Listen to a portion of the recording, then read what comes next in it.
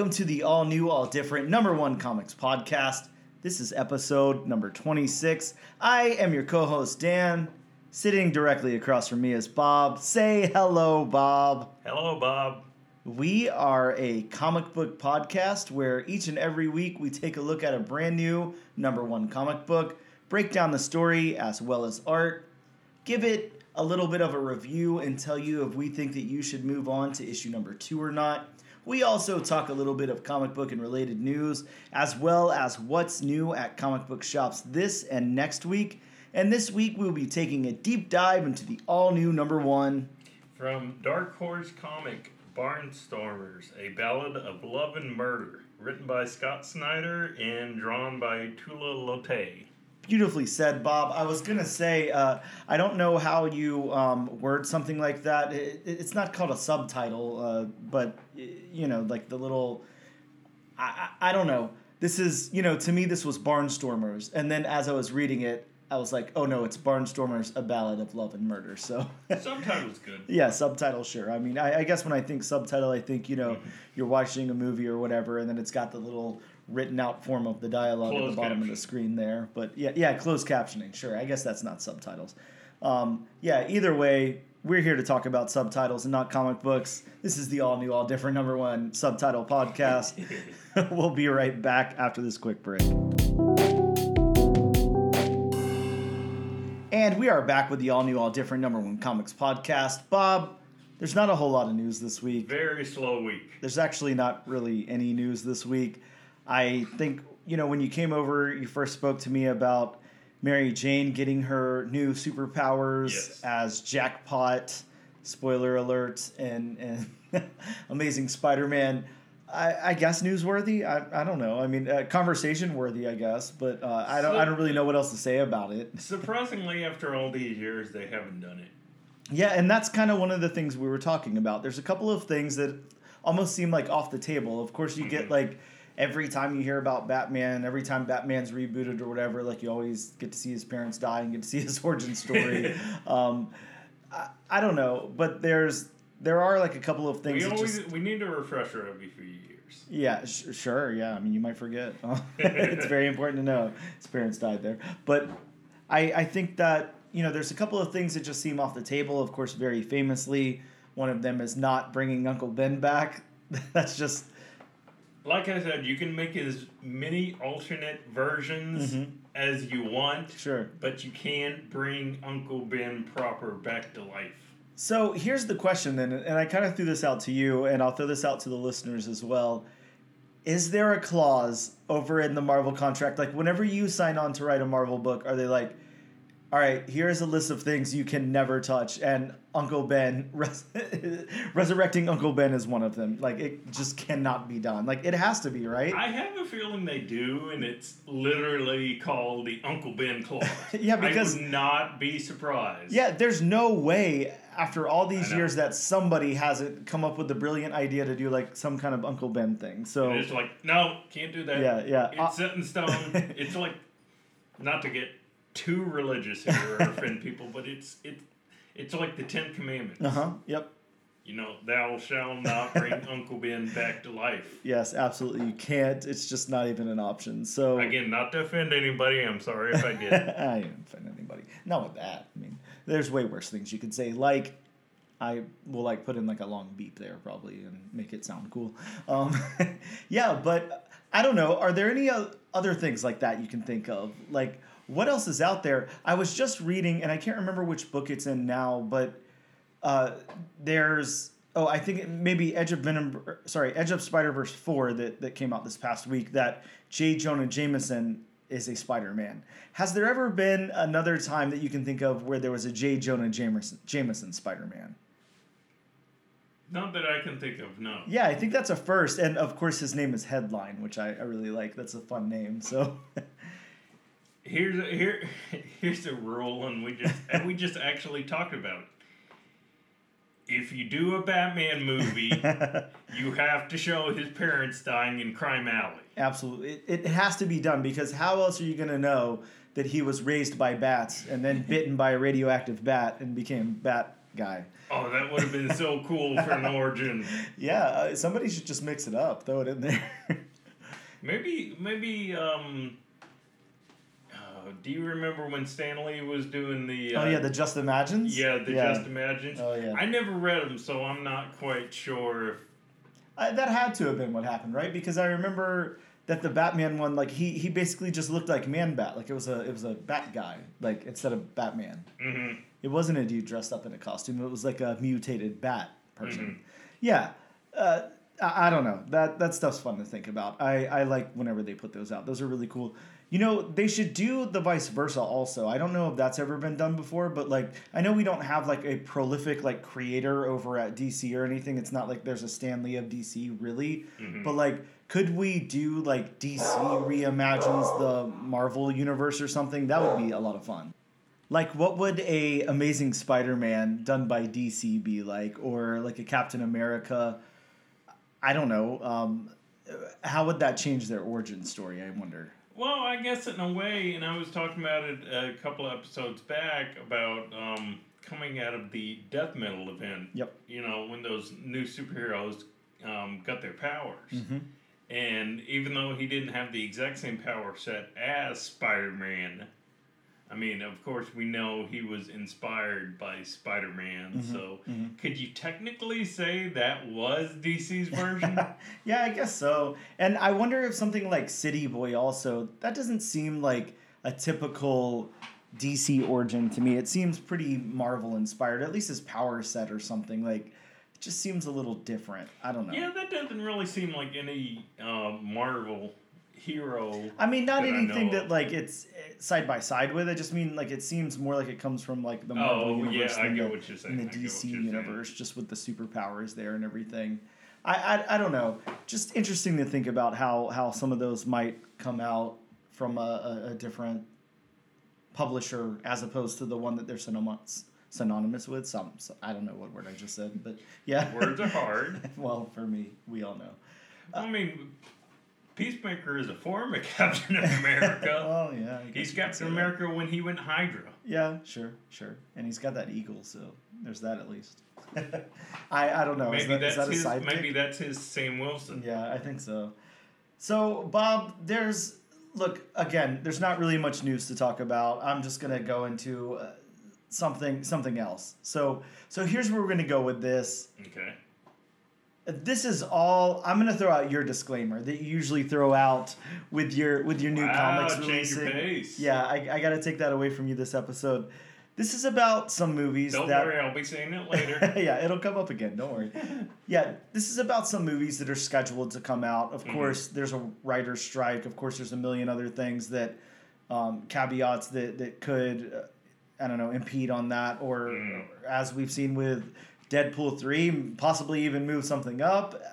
You never know. But these release dates are all very tentative. Anyways, I just want to get our number ratings for anticipation level on all of these projects that are slated to come out. So, if you're very, very excited, give me a 10. If you don't care that much, give me a 5. If you really don't want to see it, give me a 1. Yep, we're doing 1 to 10s. And I'm going in order of release date. Can it go to 11? Sure, if you wanted to. I know you want to see Blue Beetle. So, again, they're going in order of release date as announced right now. Now, this information may already be not valid anymore, or it might change tomorrow, so who knows. But you'll have to excuse me for that, and we'll just go along with the title. So, number 1 being Blue Beetle, which is right now scheduled for August 18th of this year. Give me a number, Bob. I'm going to go 5 on that one. 5, okay. 5. So you're pretty neutral. Like you don't have plans on seeing it, but if you see it, you'll sit down and watch it. You're not expecting big things, but it could wow you or disappoint you. Especially seeing that those first couple of trailers. Yeah, agreed. I mean, I'm not saying I'm totally disappointed with it, but I mean, I just wasn't. Oh my God. They're doing something different. Yeah. It's Blue Beetle. Yeah, it doesn't look like anything I need to see either. I'm going to say 4 because sadly, I probably won't even watch it. It would take like something really big to make me watch it. I mean, look how many people have said good stuff about The Flash, and I still haven't watched it. So So I don't know. I'm kind of very lukewarm on that. So how about Kraven the Hunter, October 6th, 2023? That's gonna be an 8 for me. An 8? Wow. Okay. Yeah, I wanted it to be higher. Yeah. But again, there was just something about what I've seen so far that's kind of like, it just doesn't look as good as I thought it would be. Yeah, oddly enough, I'm another number behind you again on this one. I'm going to go 7. I really want to see it. I think that it has a lot of potential. It could be really, really cool. The trailer looks great. That Red Band trailer looks a lot of fun. I will say the only thing that I don't like about it, and it's not the origin. I don't care that they stole Catman's origin to do Kraven instead. It doesn't matter to me. Kill his parents. Yeah, exactly. It doesn't matter much to me. I mean, there's a lot of people complaining on the internet about how they change, heroes or villains or whatever, comic book characters' origins. I don't really care. I feel like it's a different telling of the story. It doesn't have to be 100% comic book accurate to impress me or whatever. Right. I'm just excited to see the character on screen, see an interpretation. But I will say the thing that takes it down like a couple of levels for me is like it looks like a lot of fun, but why is Kraven the Punisher? Like he's just killing everyone. Like I don't know. It just seems a little intense, and I would like to see a little bit more Kraven personality behind it. Mm-hmm. Even if his origins changed, I'm fine with that. But yeah, just it doesn't seem Kraven. Now, to ask a question to you about Kraven, mm-hmm. do you think it all depends on the financials of this movie if he gets moved over into the Spider-Verse? Yeah, I'm sure. I'm sure that's probably how they're looking at everything. The financials, and then, maybe not even 100%, percent just the financials, but also, it needs to at least be, acclaimed by the audience or something. Something like that. We can't have like a Morbius situation and then move it over to the Spider-Verse. So, yeah, there's always that. Bob, how about the Marvels, October 10th, 2023? We got Miss Marvel, we got Captain Marvel, we got Photon. Like, I don't know. I'm gonna say 6 on that. A 6? Okay. Yeah, a 6. I mean, don't get me wrong. Mm-hmm. I mean, I'm excited for this, and being, more of a Marvel than DC fan, I'm always more up for seeing the Marvel movies than mm-hmm. the DC movies. But I don't know. I just still after all this time, I just still can't get behind Brie Larson as Captain Marvel. So it's a Brie Larson problem for you. Okay. That's the main thing. She's just a little too wooden to me. I got you. So, and again, that's something we hear a lot of. A lot of people say that. I'm on the opposition of that. This is a 9 for me. I'm really looking forward to this one. The only thing that makes it not a 10, and I hate to say this, is Monica Rambeau. Like I just don't. I feel I don't like that character. It's not the actress. It's not. See, and I actually like the character of Monica Rambeau. Really, I'm just not into Photon. Like I don't know why. I'm just not into her. Mm-hmm. I'm really, really excited about Camilla Khan. Like I love the Miss Marvel show. I thought it was amazing. I'm excited to see her on the big screen and interact with Brie Larson and stuff. I love Brie Larson. I thought Captain Marvel, wow, was like a 9 all day in my book. I love that movie. I like her in the role as well. Yeah, and I'm really glad, Marvel did that when they cast who they cast mm-hmm. is Miss Marvel. Yep. The fact that they're bringing somebody from their TV side into their movie side. To me, that's where DC dropped the ball. Yeah, sure. Because pretty much the day after, the Flash series was announced, mm-hmm. and people found out Grant Gustin was going to be the Flash. Yep. We found out Ezra Miller was going to be the Flash for the, for the movie side, and it's kind of like, if you look back on it now, who did the better job as Flash? Yeah. all the issues with Ezra Miller aside, mm-hmm. I mean, just the way they portrayed Barry Allen, I think they should have given Grant Gustin a chance. Yeah, I agree with you. I think it's hard to wash out of my brain the Ezra Miller of it all and Ezra Miller's personal life. Now, like you said, that aside, I agree. I like the other actor better. I think that I don't know, a lot of props are being given to Ezra Miller for their performance in The Flash right now, and a lot of people are saying, you know, whatever they're saying, you know, whether they don't care about the controversial stuff or whatever, or if the studio itself is backing Ezra Miller and saying you'll forget about all the stuff like we discussed before. I don't know. I just don't see it. I think, like, why prop up these people? Just get Ezra Miller out of here. Like, we don't need any Ezra Miller stuff. Go away, Ezra Miller. Nobody likes you. Go home. But yeah, I'm really excited about the Marvels. That's definitely the highest one for me so far. I cannot wait to see that. Here's one that I'm interested to hear your number on, and I'm interested to come up with mine as well, because I don't know where I stand on it just yet. Okay. Aquaman and the Lost Kingdom, of course, on Christmas Day, December 25th, 2023. That's very odd time to bring that movie out, but Yeah. okay. Yeah, well, you know. You know, my number changed on this one. Okay. Yeah, because you were really, really stoked on Aquaman, that first movie. Yeah, my number was around a 7-8. Mm-hmm. I was going back and forth on which one it was, but Yeah. I mean 7 and 8 is so close. Yeah, sure. Now it's probably a 3. Wow, a 3, all the way down to a 3. Is it because you're really sad that they cut all the Amber Heard out of the movie, and that's why you wanted to see it? No, I'm really glad that trial's over with. I was tired of hearing about it. Oh man, I loved watching it. No, though. the It was a biggest media reason circus. It was for fun. me is, as of this point, it means nothing. Yeah, it you're right. I mean, what do you even say about it? It does nothing. It means nothing. There's no point. It's just a movie that's there. Which I guess I could say, you know, to defend movies from the past or whatever. I mean, that's what all movies used to be. Like, they were just nothing. It was just a movie. Didn't really connect to anything else, and it didn't matter. But considering where the state of movie franchises are nowadays. Yeah, it's a throwaway. There's no point. I will say this. I actually hated that first Aquaman. It was a lot of fun for me because I watched it in I don't remember what it's called, 4X or 4D something, where the water shoots out and the wind shoots out and everything. 4D. Okay, 4D, yeah. The seat moves and all that stuff. It was a fun ride. Like I felt like I was at a Universal ride. Like it was a lot of fun.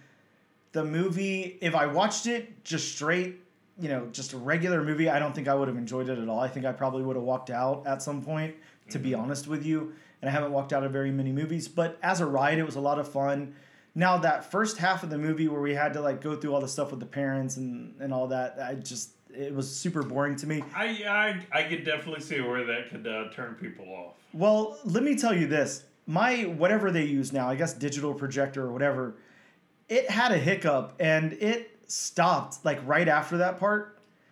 And then they didn't know what to do, so instead of, like, just continuing on, they started the movie over again. So I had to watch that twice. Yeah, I was gonna say, wasn't that about at least 20, 30 minutes? Yeah, that's in my memory. Yeah, it's definitely that long. But yeah, that's. Do you think that could have affected your opinion? No, I mean, I don't know, man. It's Jason Momoa. It's. I'm just not sure. Look, Amber Heard wasn't even the worst part of that for me. I was fine with her performance. See, and I thought Jason Momoa did a good job. It's not that he did a bad job. It's just I don't like that depiction of Aquaman. Like, I don't like the bro thing. I think it's... And I like how they leaned into it. I thought that was funny. Do you want the hook hand? Yeah, I think so. I think I just kind of want that old school... Like, I'm not sure. I'm not sure what I want out of it. I'm not a huge Aquaman fan as it is. It's not like I'm out there reading a bunch of Aquaman comics. So you want the green pants? Yeah, the definitely. Orange top? I don't know. Either that or... We got a little bit of that. Sure. I think I've said this probably way too many times, so you probably already know where I stand. But, like, I don't know, man. Like, why can't we get into the horror element of some of these things? Like, they kind of did it in the little trench scene. Like, I would have loved to see a really dark movie. I think that would have been really cool, and that would have upped the stakes a lot for me. I would have liked that. I know Aquaman's not traditionally a horror character. I get that. But, like, I don't know. I think that's a huge missed opportunity. That would have been cool. Well, there was the rumor of the Trench spinoff. Yeah, and then it got squashed. I think that's pretty much dead in the water that's right now. Puns and everything. But yeah, I don't know. I think I'm just going to go 1 point ahead of you, and I'm going to go with a 4. I will say this. After that trial, that Johnny Depp Amber Heard trial, it really made me dislike Amber Heard a lot. But like I said a minute ago, I didn't have any problem with her performance in the movie, and I'm kind of sad that she's not going to be involved in it that much. I think that, I don't know, just him, like if it's just really focused on him, I'm just not sure. I'm just not sure what to think here, but I'll say a 4. Let's move on to the next one. Madam Web, right now with the date of February 16th, 2024. Who knows if that date will stick, but Bob, deep breath on this one. And I'm not deep in breath as in it's gonna be bad. Yeah. I'm actually gonna give that a 7. Okay. I'm actually looking forward to, because I know almost next to nothing about Madam Web. Yeah, this one I think is really, really interesting. This is a really oddball move for them, just like El Muerto, like which is now, completely gone. It's not looking like that will ever come out, but this one obviously has a big cast involved. It's got some big characters. It's got a lot of like tie-in, to the overall Spider-Verse, it looks like. I don't know, I'm with you. Like I think this one has the potential to be really, really good. I'm going to say 8 for me.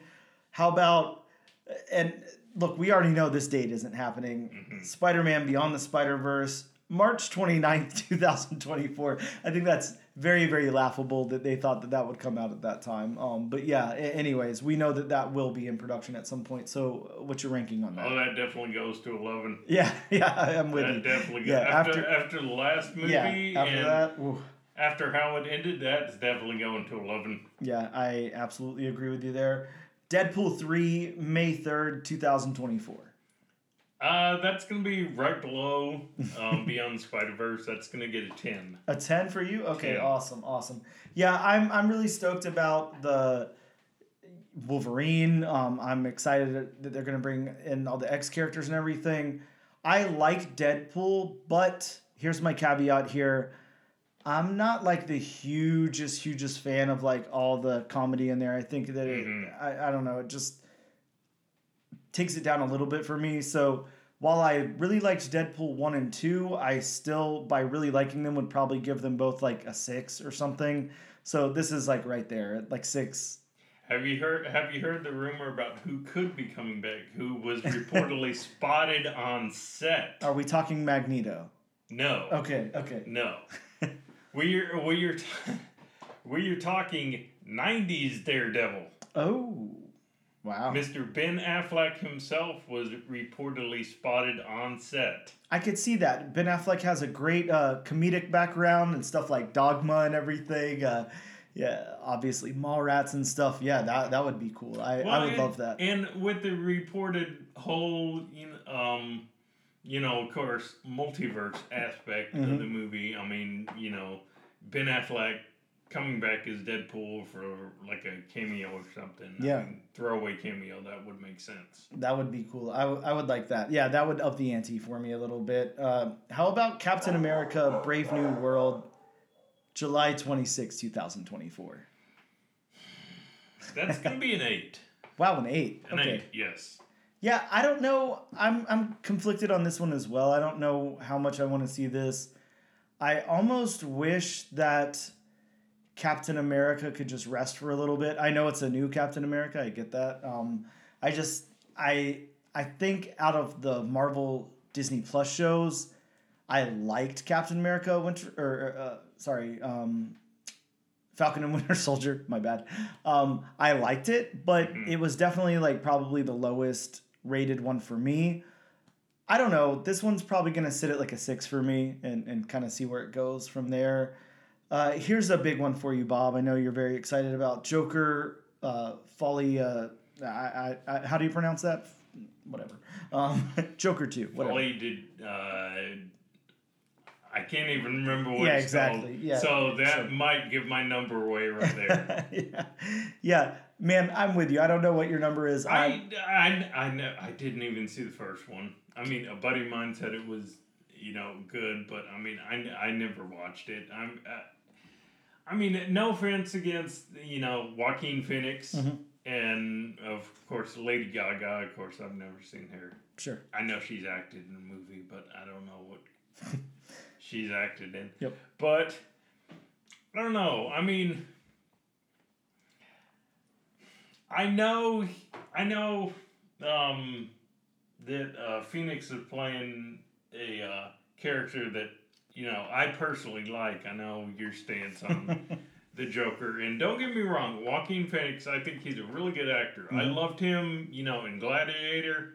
I like him in a lot of other movies. But, I don't know. I mean, to me, Joker should not be like an artsy role. Yep.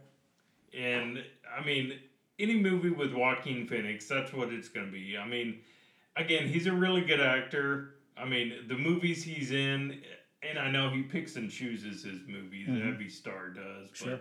I mean, especially somebody like him, pick and choose their roles. Yep.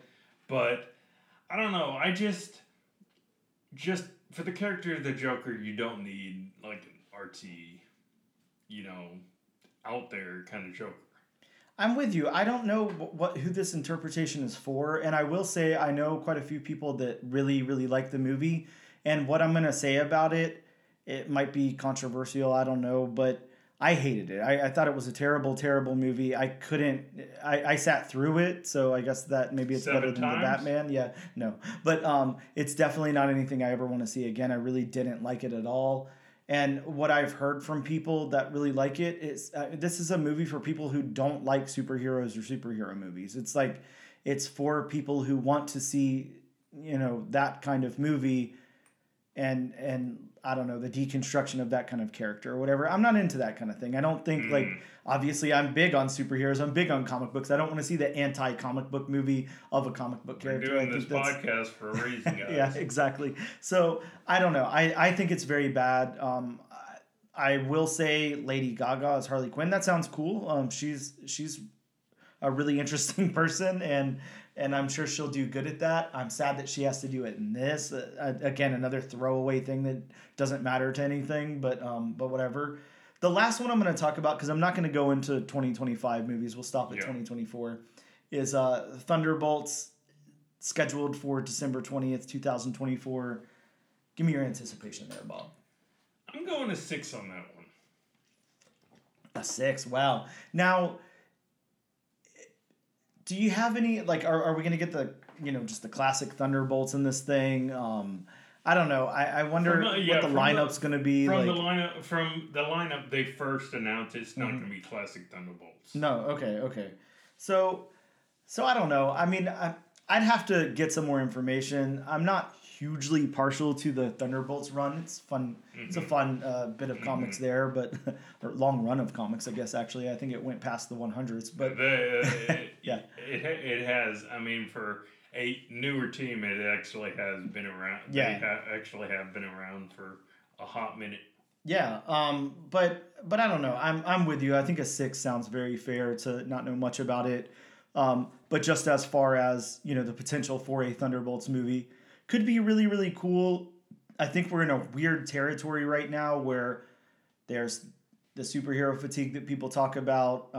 Maybe Disney and Marvel not doing as well as before, not as much hype as before with things. So to get a huge ensemble on screen and execute really, really well and throw a lot of money and promotion at this thing, I guess we'll have to see what happens. That'll be interesting. I feel the same way, though, about the DC slate, knowing that there's more Batman coming out. There's the Superman movie and everything. I don't know that it can be sustained with the general audience anymore because of the talk of superhero fatigue and everything. So to have something that big on screen, that high stakes and everything, I'm not too sure, but I guess we'll have to see what happens there. But yeah, I'll go with a 6. Either way, we're going to take a quick break, and we will be right back.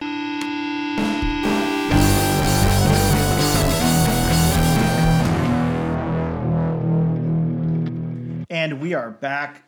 Bob, let's talk about some new comics that dropped in comic book shops this week. I know what 4 of them are. Yeah, well, I know what a few of them are, but yeah, let's get into them. Image had a third printing on World Tree #1. Man, you and I just talked about this after reading issue #3. This is just, if you missed out, if you can't find a copy of #1, go get the third print, whatever. Go get the third print anyways. Support this book. It's so good. They have enough variant covers out there. yeah, you can find a copy. But yeah, it's really good. Of course, written really by is. James Tynion. And then a good friend of the show, Steve Fox, there on the editing. So definitely support that team. It's such a good book. You're definitely going to want to check that out. Another kind of horror book, I guess leans into the horror, whatever, heavily in some spots, is an anthology book written by Maxwell Prince, the same author who did Ice Cream Man, and it's called Swan Songs. It's an anthology series about endings, and by endings they mean like the end of a relationship, the end of a sentence, the end of the world, all these kinds of things. But That is a very interesting premise. Yeah, a very, very interesting book. I read that first issue, and it's interesting to say the least. Another book that Image put out this week was called Weird Work. Look, the solicit that I could find said it's LA Confidential crossed with Futurama. So if that doesn't sell you, I don't know what will. Definitely check that one out. I can't imagine that in any way, shape, or form Yeah. because I love Futurama and I know what LA Confidential is, and it's kind of like, wow. Yeah. Okay, a comedy lawyer series? Yeah, you might want to check that one out, see what happens. I don't know. Looks interesting to say the least. I like the cover art. Over to DC, we had Night Terror's Batman. We had Night Terror's Black Adam. We had Night Terror's First Blood. Night Terror's Poison Ivy. Night Terror's Ravager. Night Terror's Joker.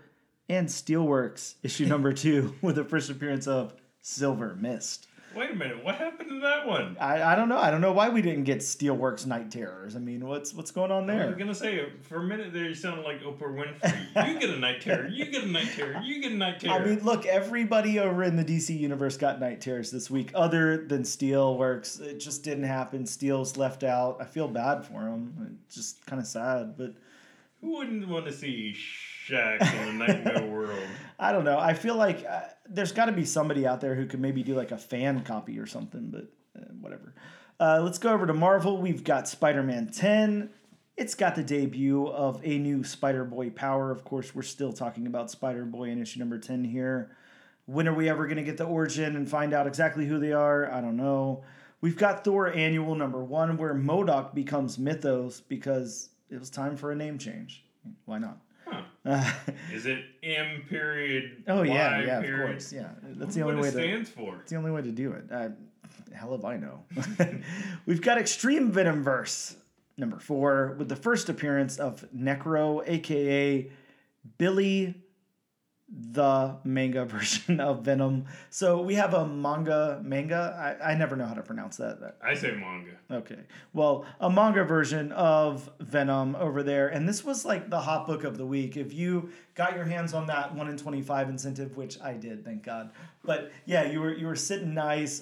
It's slowly creeping up there. I think it dipped down to about $100 day of release. Now it's back up to like $150, $175. So we'll see if it can sustain. But you never know with these spider characters. So we also got the first appearance of Flora, the plant-based symbiote, as well as Venom Noir in there. So 3 first appearances. Really cool. Captain America had Symbol of Truth, $750. Again, I don't know how you justify the numbering here, but whatever. It's got the origin. Legacy, man. Legacy. Yeah, I know, but you know, it's got a subtitle. So come on, it's not Captain America. This has the origin of Sam's new shield. We also had Captain Marvel, Dark Tempest #1, first appearance of Nada, and the reintroduction of Nitro. Thank God for that.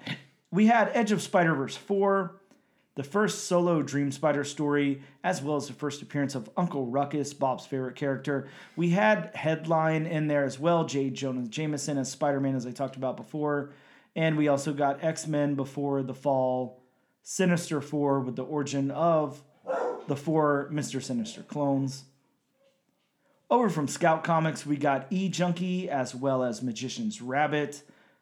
And from Mad Cave, Under the Influence #1. And Bob, a comic that I wanted to mention from Opus, we got Gene Simmons' Dominatrix #1. Oh. Now, who's begging for Gene Simmons to write a comic book series? Isn't Gene Simmons like in his 80s now? Like, what's going on there? Yes. I mean, I don't know, with the exception of just like the novelty of Kiss in the 70s, like who cares about what Gene Simmons or anybody else? I don't know. Have you seen all the Kiss products they put out over the years? Yeah, I know. I mean, we got that cool Marvel comic with their blood in the ink, so that's interesting, I guess, if that's what you're into. Anyways, those are new comics that came out this week. We'll be right back after a brief break, and then we'll go over Barnstormers #1.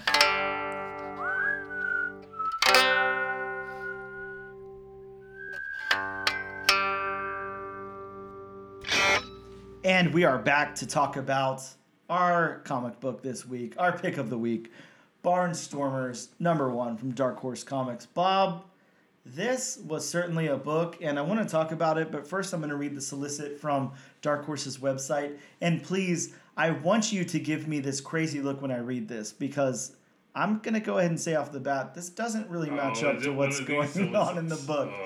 Just wait till I read some of the names. But a high-flying World War II adventure story that's an intimate portrait of love and war, and a meditation on the dangerous level of trust required in both romance and aviation.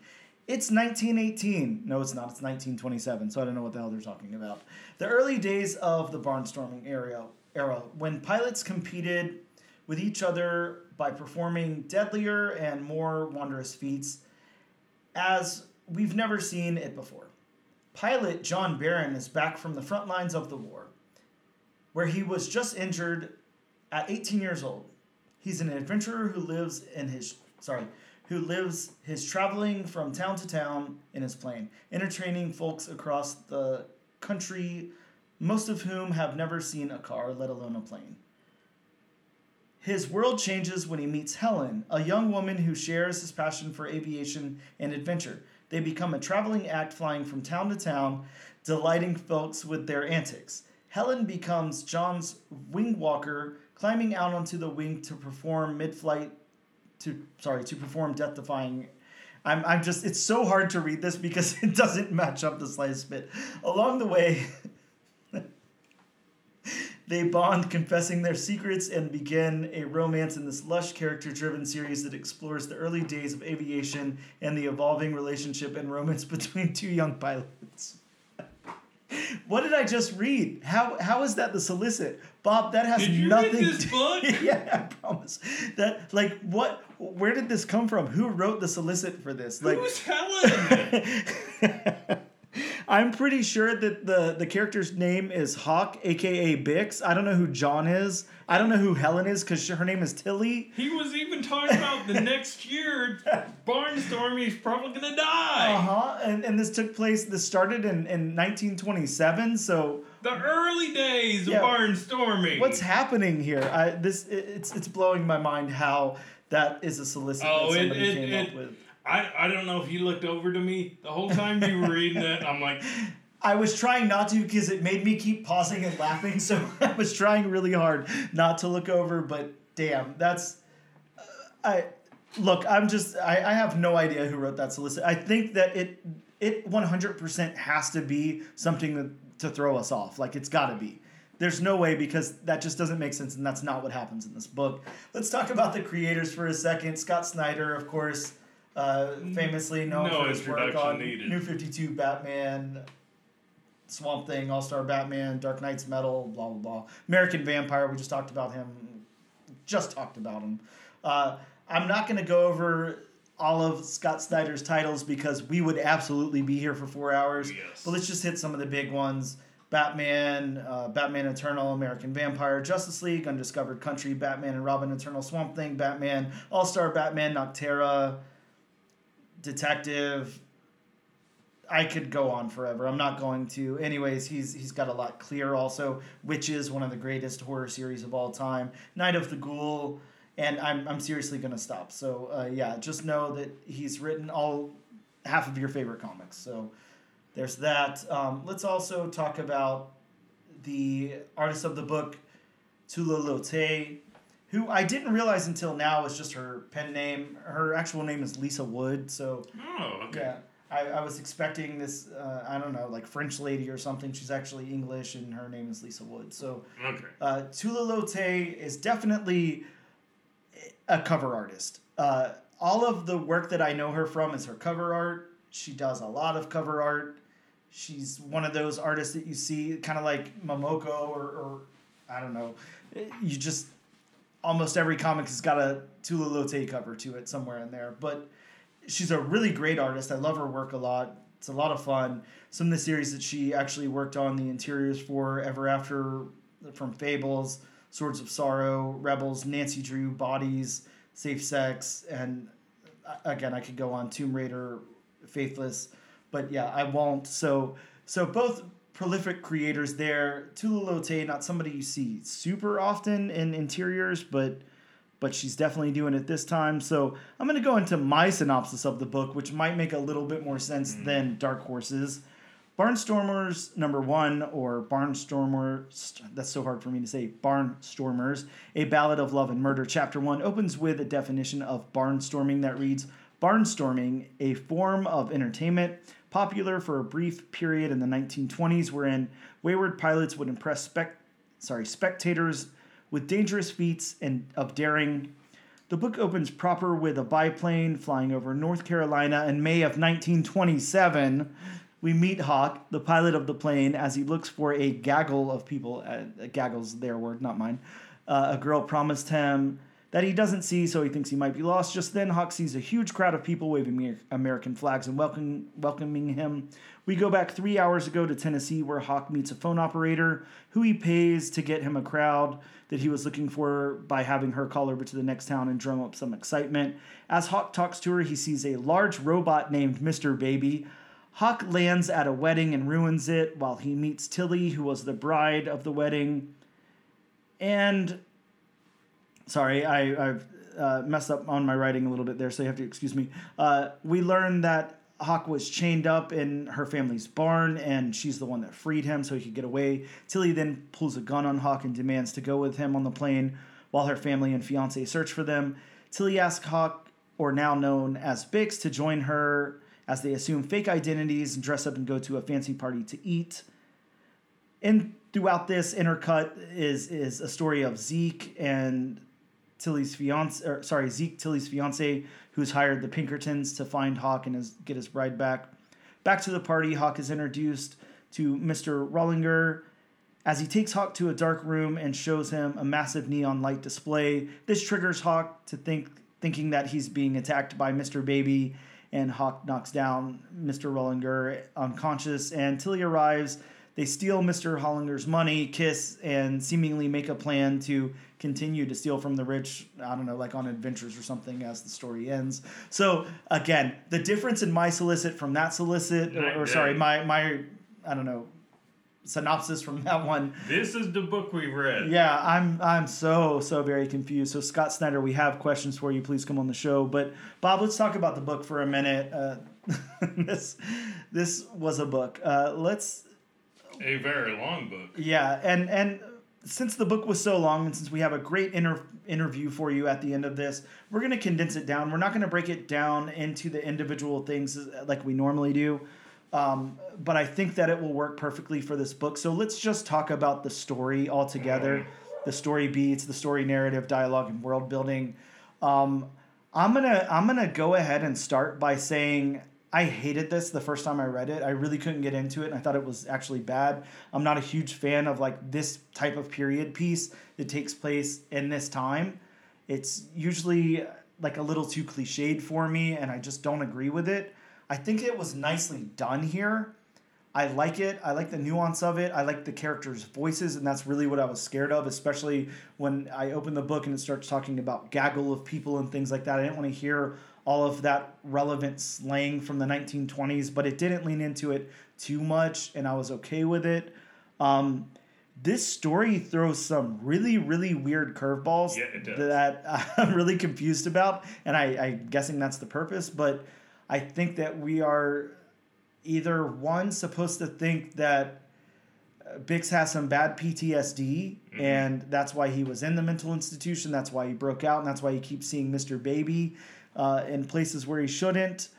Or he's actually seeing Mr. Baby, and I don't know where to go with this. Yeah, the whole thing with Mr. Baby was like, okay, I mean, that was too advanced for back then, so what is this supposed to be? Yeah, what's going on here? And then it's kind of like, why did we exactly need that scene with the telephone operator? Yeah, I agree with you. When I went and reread it, because first I read this book the night before, then I read it again the next day, and I kept thinking, I completely forgot about the fiance part. I thought that Tilly and the operator were the same person, and then I was like, oh yeah, they're not. I kind of thought that. I kind of thought that at first too. Yeah, it was a little odd, especially to, I don't know, have so much about the operator in here. Definitely, if it was just for him to meet her, throw her some money, and have her call over to the next town. I mean, we didn't need like 4 pages of her, but yeah, it's interesting. Maybe she'll come back up. Maybe that's why there was such an introduction to her there. I'm not sure, but I don't know. This one, it's weird, and I feel like, here's my take on it. There's got to be some more to Mr. Baby there. There definitely has to be. It can't just straight up be PTSD, because otherwise we're just reading we're reading a diary. Yeah, and we're just reading a romance comic, like from World War II, no. Like an old school pulpy romance novel. Yeah, so it's Scott Snyder. I don't think he's going to pitch us a straight up 1920s romance novel. Knowing Scott Snyder, no. Yeah, I don't think that can happen. So I think that there's got to be some more to Mr. Baby going on here. I'm just not sure what it is. Anyways, the beats work. It's a little slow at times for me, but I feel like they work. The narrative does work. I was scared of it at first. Again, that 1920s dialogue and narrative, I wasn't too sure about, but it did work. The dialogue worked. The world building worked. Everything worked here fine. Scott Snyder absolutely knows how to write a story. It was a little bit of a slow burn for me, and I have to say, if we weren't reading it for this podcast, I probably would have put the book down halfway through. So, well, and I gotta say that the thing that just, I didn't think the book was bad, but the whole interspersing between Zeke's story and Bix's story, it was kind of like, I'm sorry, Scott, but can we just focus on one person's story here? I agree. We needed a little bit of focus. It was a little hard. This is definitely I think I used this term a little while ago when we talked about a book, and I can't remember exactly which one now, but it's very cinematic. This is I feel like I'm watching a movie. Oh yeah, you could definitely see a Netflix series just made out of just this one issue. Well, shit. I'm seeing Leonardo DiCaprio in the lead role. Something that level. This is probably pretty big, but we could probably.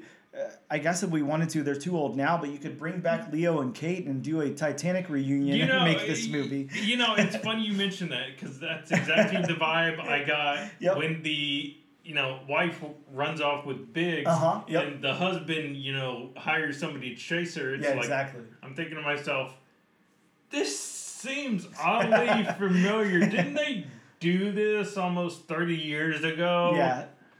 Yeah, this feels a lot like Titanic. I'll give you that. I know it's got to have some supernatural element to it. Yeah, right. Is my only thoughts. Let's talk about the art then. Let's move over to Tula Lote's art. And this, it's going to be hard. I know there's more credits in here than just Tula, so let me give credit where credit is due. Yeah, please give the color credit. Yeah, we have D. Cunniffe. I'm going to go with. I think that's good enough. Hopefully I got that name close enough. I'm not sure. Close enough. Yeah. And then the letters by Richard Starking. Sorry. So yeah, there are other creators involved here, but yeah, let's talk about Tula. Tula, again, a very, very famous cover artist, very big on their watercolors and everything. It's very photorealistic looking, I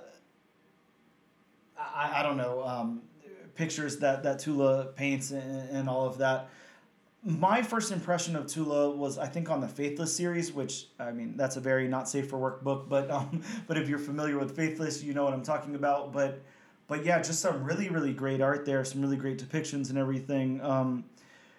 As far as the characters in this book, I feel like they look wonderful.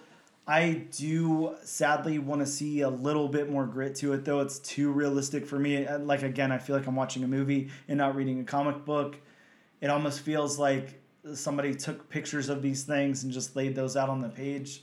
Right. Which is a testament to Tula's art. Like, it's very, very, very good. Yeah. Very precise, but I don't know. It's a little too clean for me. I don't know. To me, it worked just because of the fact that, they're just coming out of the war, obviously. Yep. And, it's a more prosperous time. Yep. So, it's the art is being shown. It's not so gritty that, you have to have,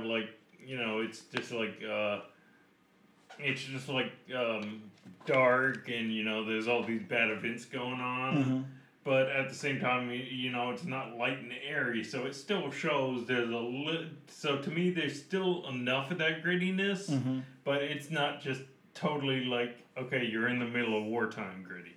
Yeah, I don't know, man. It's something about the photorealism here that just doesn't work for me. I really love Tula's art. I think she's phenomenal, but I just... I don't know. For some reason, it didn't translate that great for me. How about again, we're going to group this all in one here. We're going to try to make this pretty condensed. But the locations, backgrounds, and colors then. I feel like the locations really work. The backgrounds don't stick out in my mind too well. I mean, I don't feel like we get a lot of backgrounds. It's more abstract. It's absolutely more abstract than anything else I can think of that we've done before. But the backgrounds that are there, like the barn house and the woods and everything, look good. It's just, it's focused on the characters and everything else is more abstract. And then the colors, I feel like the colors pop. They look good. They work well with the way that Tula illustrates here. To me, the colors were a great part of this book. Yeah. That's why I wanted you to give a shout out to the colorist. Yeah. Because it was the not totally drowned out sepia tone colors, but just not as vibrant. So again, to me it just adds to that semi grittiness. Yeah, I agree. I mean, the colors do work well here. It's just I'm wondering if I don't know. Again, something about the photorealism here just kind of clashes for the story for me. I wanted to. I don't know, maybe a little more cartoony or something. I'm not too sure. Let's go ahead and ask the important question then, Bob.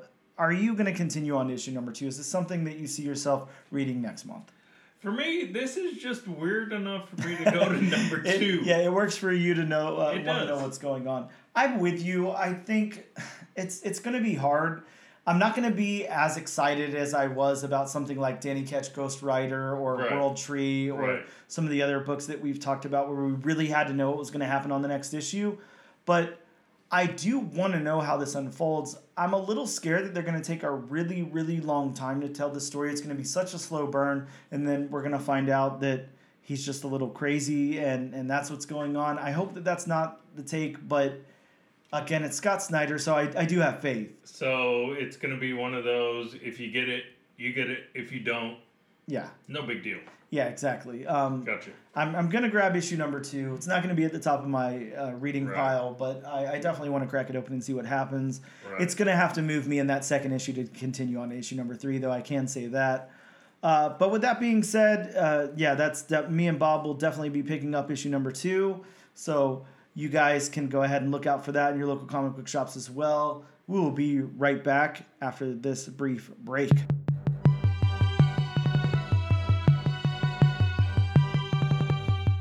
And we are back to talk about some new comic books that are coming out next week in your local comic book shops. Bob, what do you got for them? And again, before I start, this is where the disclaimer comes back. Some of these books may not come out, and again, these are just a few of the books off of the Key Collectors app. Yes, and nothing from Scout, so I think you're okay. Yes. Go for it, Bob. So first we have a third printing of Spider-Man number 7. That's right. Get your Spider-Boy third printing out of the way. What's next? A book everybody may want to pick up, Moon Knight number 25. I don't know, man. With that $9.99 cover price, we'll see how many sell, but it does have a first appearance of a character from the TV show. Yeah, somebody who becomes the third Scarlet Scarab. Not going to try to say that name. We have from Marvel, Miles Morales, Spider-Man number 8. We have from Marvel, From DC, we have Orwell's Finest Teen Titans number 1. Yes, a book that Bob's very excited about. That was hard to say. Okay, and from DC, we have Night Terrors, Shazam. First appearance of Captain Nightmare. Night Terrors, Zatanna. First appearance of The Sleepless Queen and Rustbringer. Night Terrors, The Flash. A 2-issue limited series. Night Terrors, Robin. The first appearance of Nightmare Robins. Night Terrors, Green Lantern. A 2-issue limited series. And then Night Terrors number 1. Oh, wow, this one's an event tie-in. Yes. Going back to Marvel, we have Web of Carnage number 1. A one-shot in the aftermath of the Carnage Reigns event. Sticking with Marvel, we have X-Men, Days of Future Past, Doomsday number 1. A 4-issue prequel to the classic Days of Future Past story arc told in X-Men 141 and 142. Sticking with Marvel, we have Fallen Friend number 1. And this is just more of the death of my beloved Kamala Khan. I don't even know if I can look at that one. And then we have Amazing Spider-Man number 29, which has a Disney 100 variant cover. Yes, a nice black and white of Captain Marvel with, what's her name? Minnie Mouse. There we go. We have a new What If Dark Loki number 1. A one-shot tale in one of Asgard's worst days and one of Loki's best.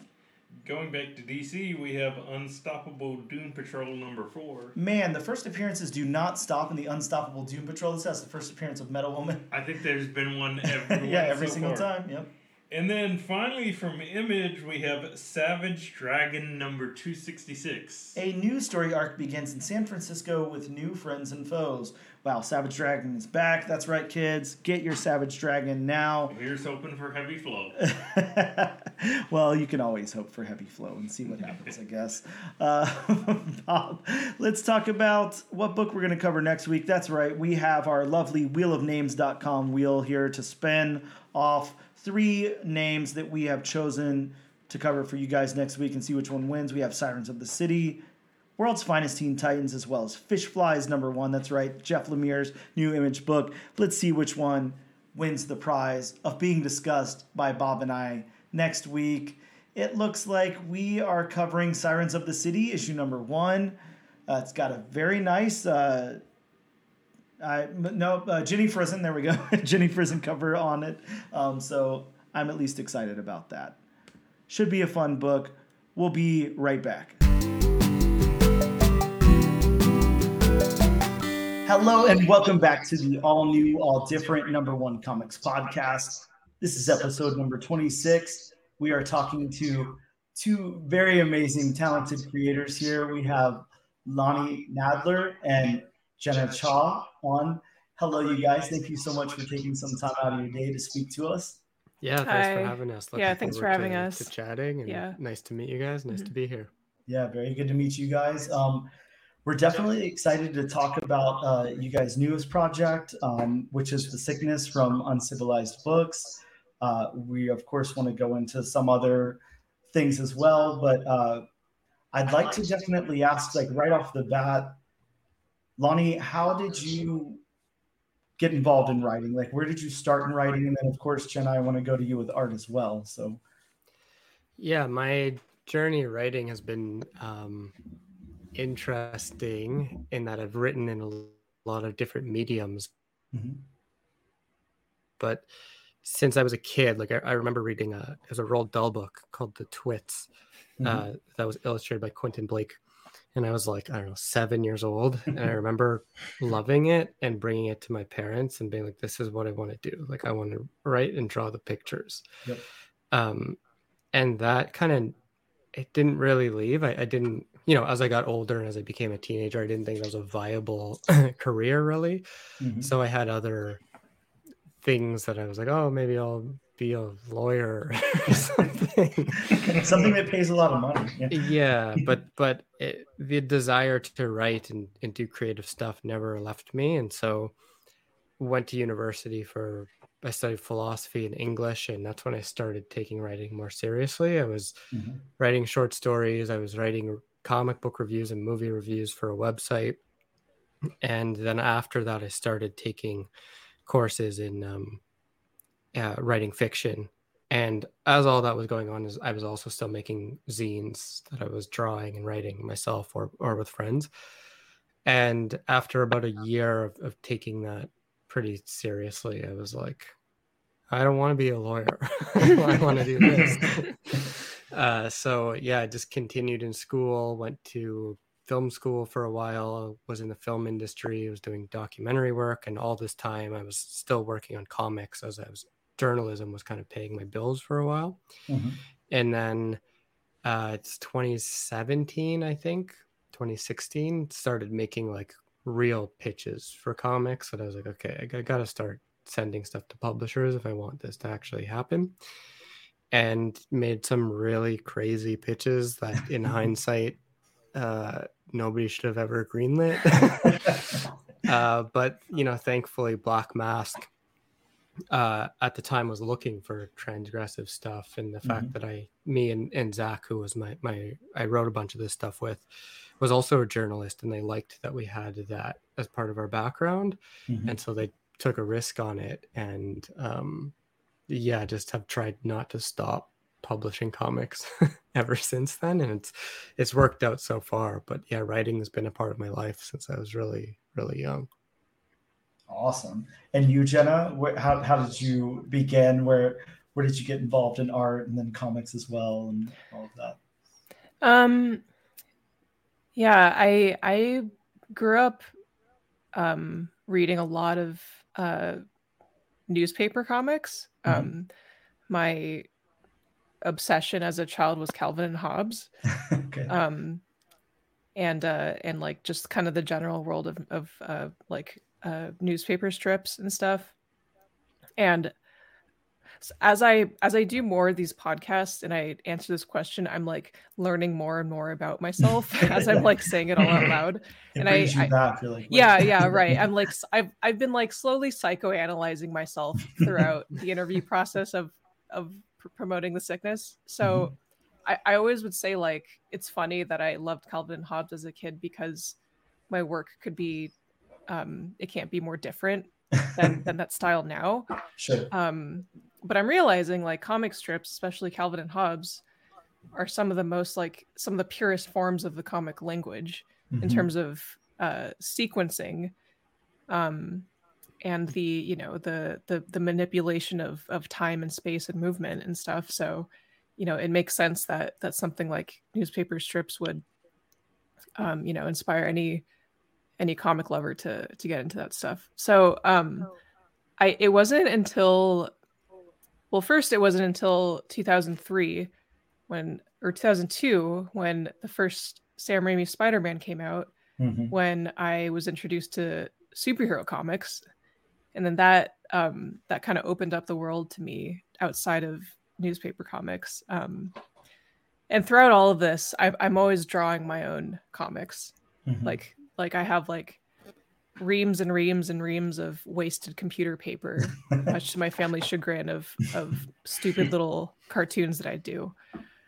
And then the next like major phase in my comic life was when I accidentally stumbled upon Uzumaki by Junji Ito when I was in middle school.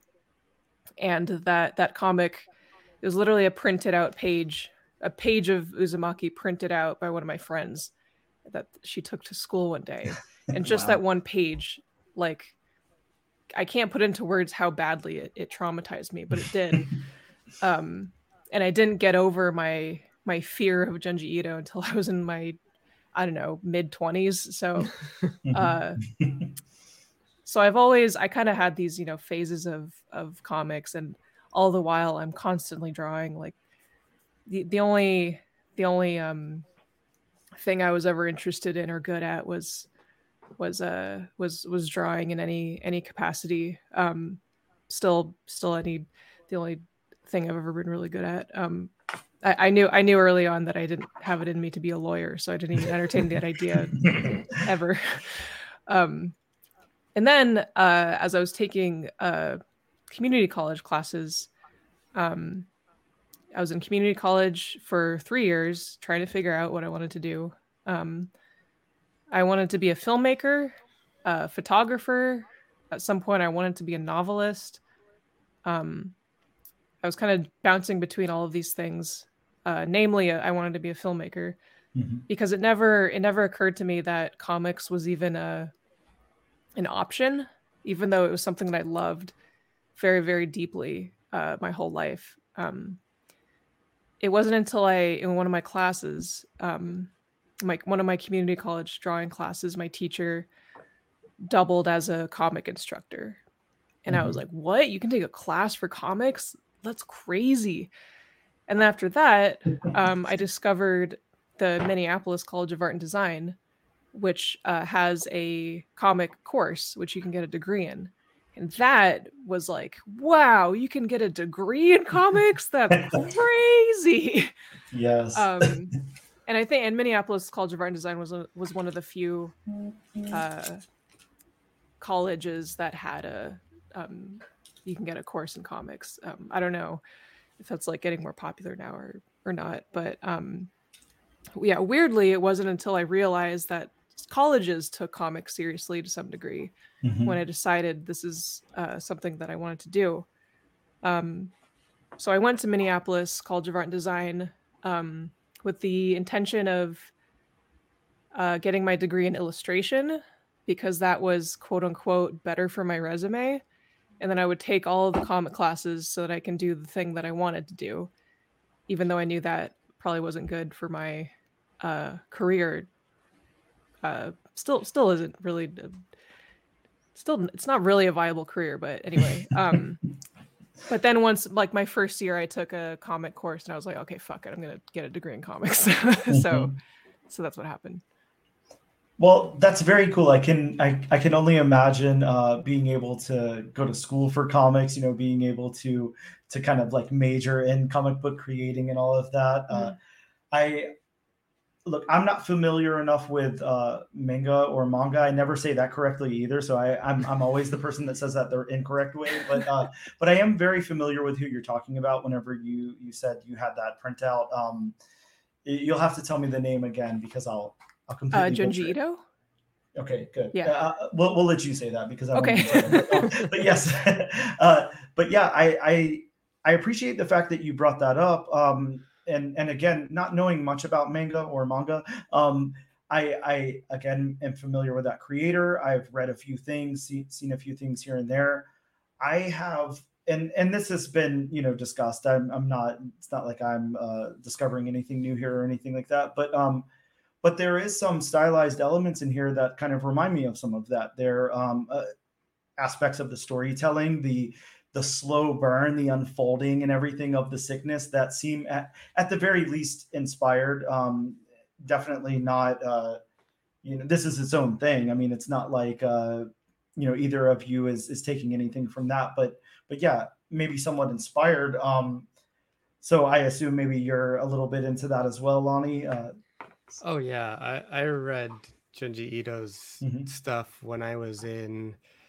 I don't remember if it was when I was at the end of high school or the beginning of university. Popular than it is. Oh, I thought you were going to say, why is this stuff so popular? Because the translations were so bad. No, it didn't matter. Like I thought the stories were like bizarre, but the it's a Junji Ito sticker.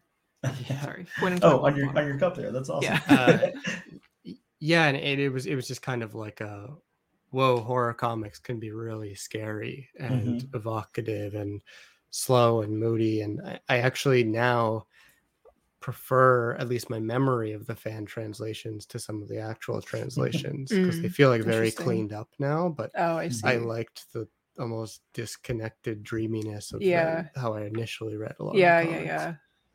Yeah, they're very interesting, and like you guys said, they're pretty terrifying. There's not like a lot of times that I can think when reading, sequential art, when reading, at least American comics or whatever, that I'm reading a horror book and I'm like genuinely terrified. It's more, a little bit more mainstream than that or whatever. Usually that doesn't happen, but yeah, absolutely. In that stuff, it's pretty terrifying. It's pretty crazy sometimes the stuff that's put out. And again, like going back to the sickness here, it does have that slow burn to it and everything, but this has, I mean, how you guys were able to create jump scares in a comic book like completely just blows my mind. That's not something that's really synonymous with the storytelling in a comic book, and you guys absolutely achieved that here. So props to you guys. But yeah, I would hate to read this like, when I'm home alone and it's like a dark, it's like midnight or something. I'm like, all right, I'm going to turn it, I'm going to read this comic book and go to bed. You're not going to bed. Like it's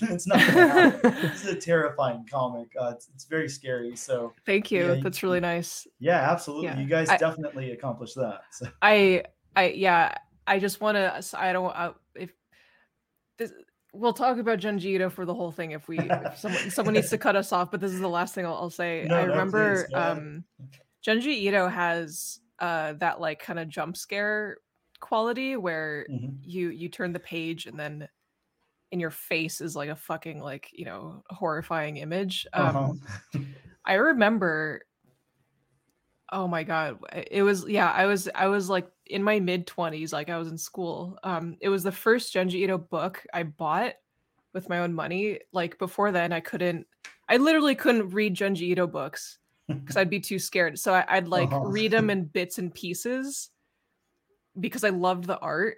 And like on Google Images, I would look up Junji Ito art. And then after 2 minutes, I'd get like fight or flight terror. And I'd have to I'd have to shut down the computer and like walk out my house.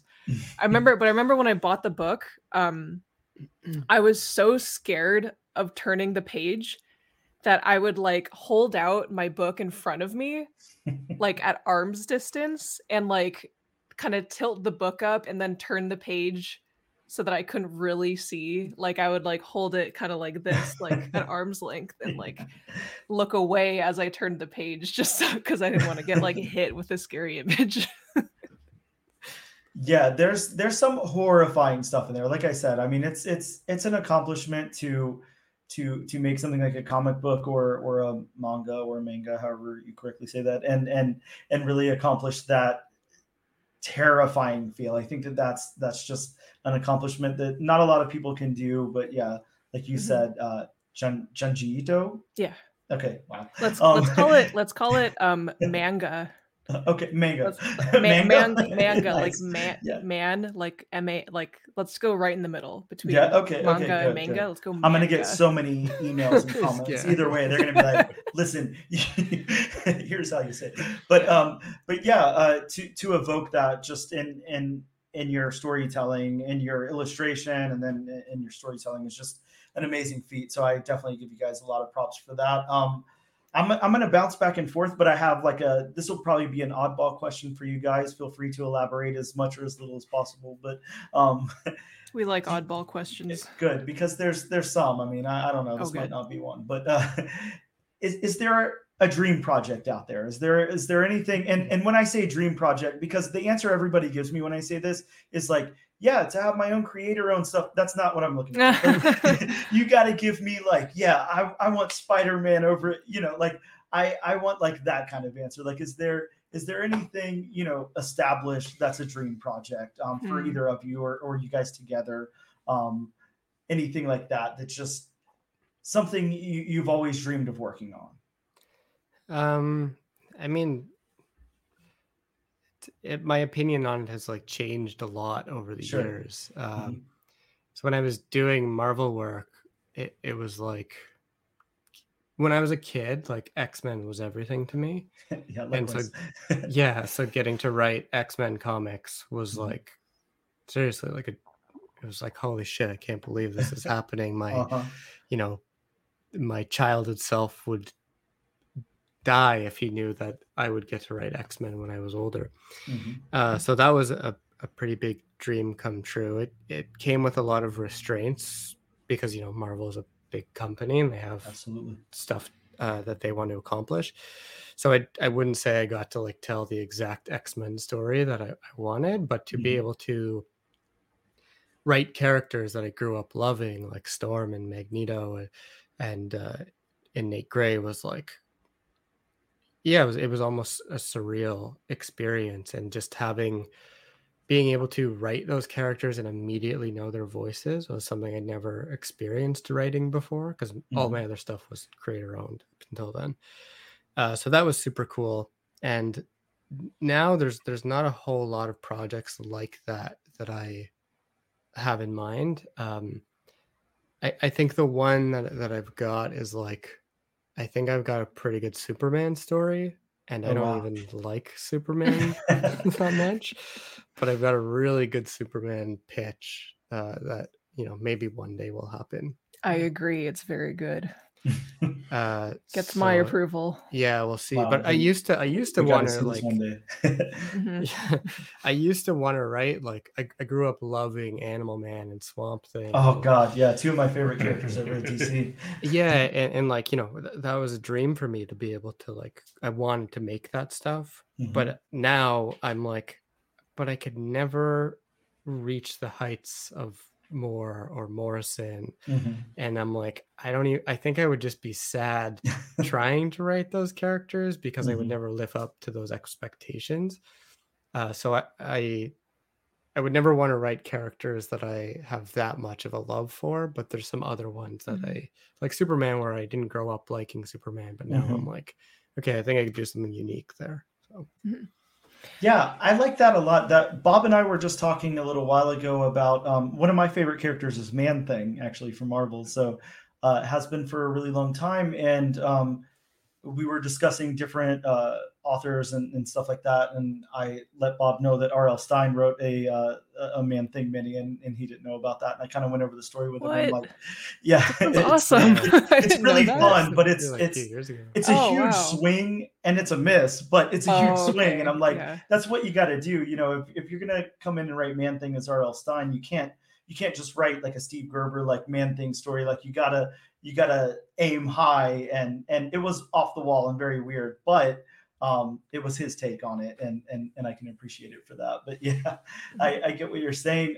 So how about you, Jenna? Is there anything that I don't know. I can't, off the top of my head, I can't really think of like IP necessarily.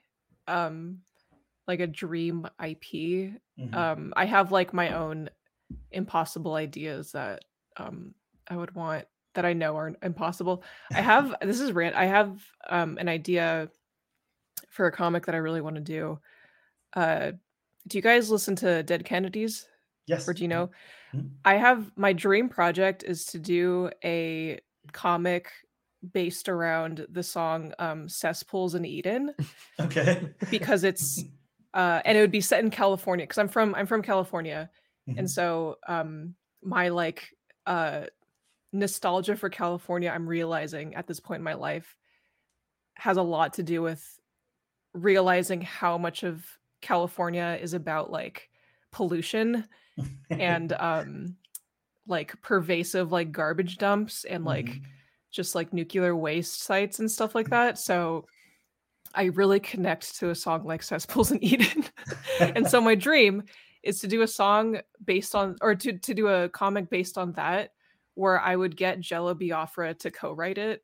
And he would get these, and he would have these like inserts of like deranged monologues of like, and like spoken word madness, like in between chapters or whatever. Never gonna happen, but you know, I can dream. You can't say never. There's a huge possibility it could happen. I know a guy. One of my friends did a comic for Melvins.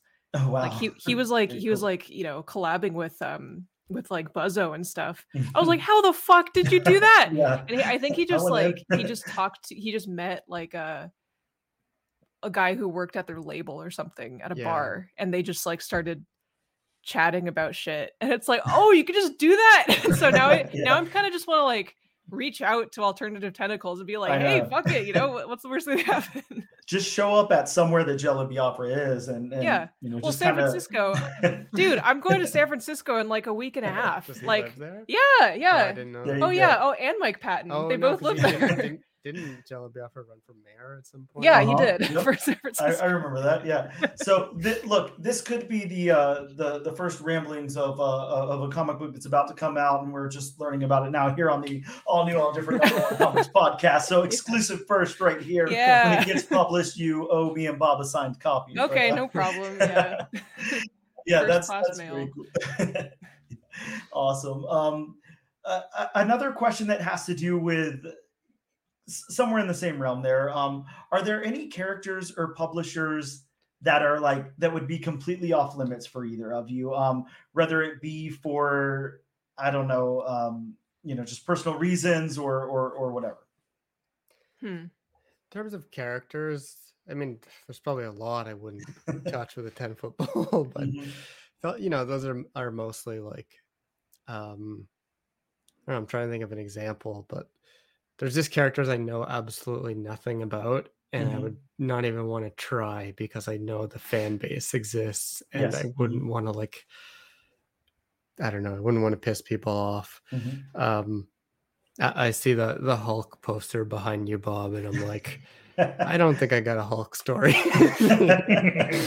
And in terms of publishers, like, to be fully transparent, there's a lot I wouldn't work with, and that's strictly based on stuff like the way I know they run their business operations and their contracts, where I'm at a point in my career where I'm not interested in working for pennies or working for exposure or working for publishers whose line of books I don't find merit in. So without naming names, there's I thankfully am at a point in my career where I can be somewhat picky about who I'm working with. Yeah, that's how I interpreted the question too.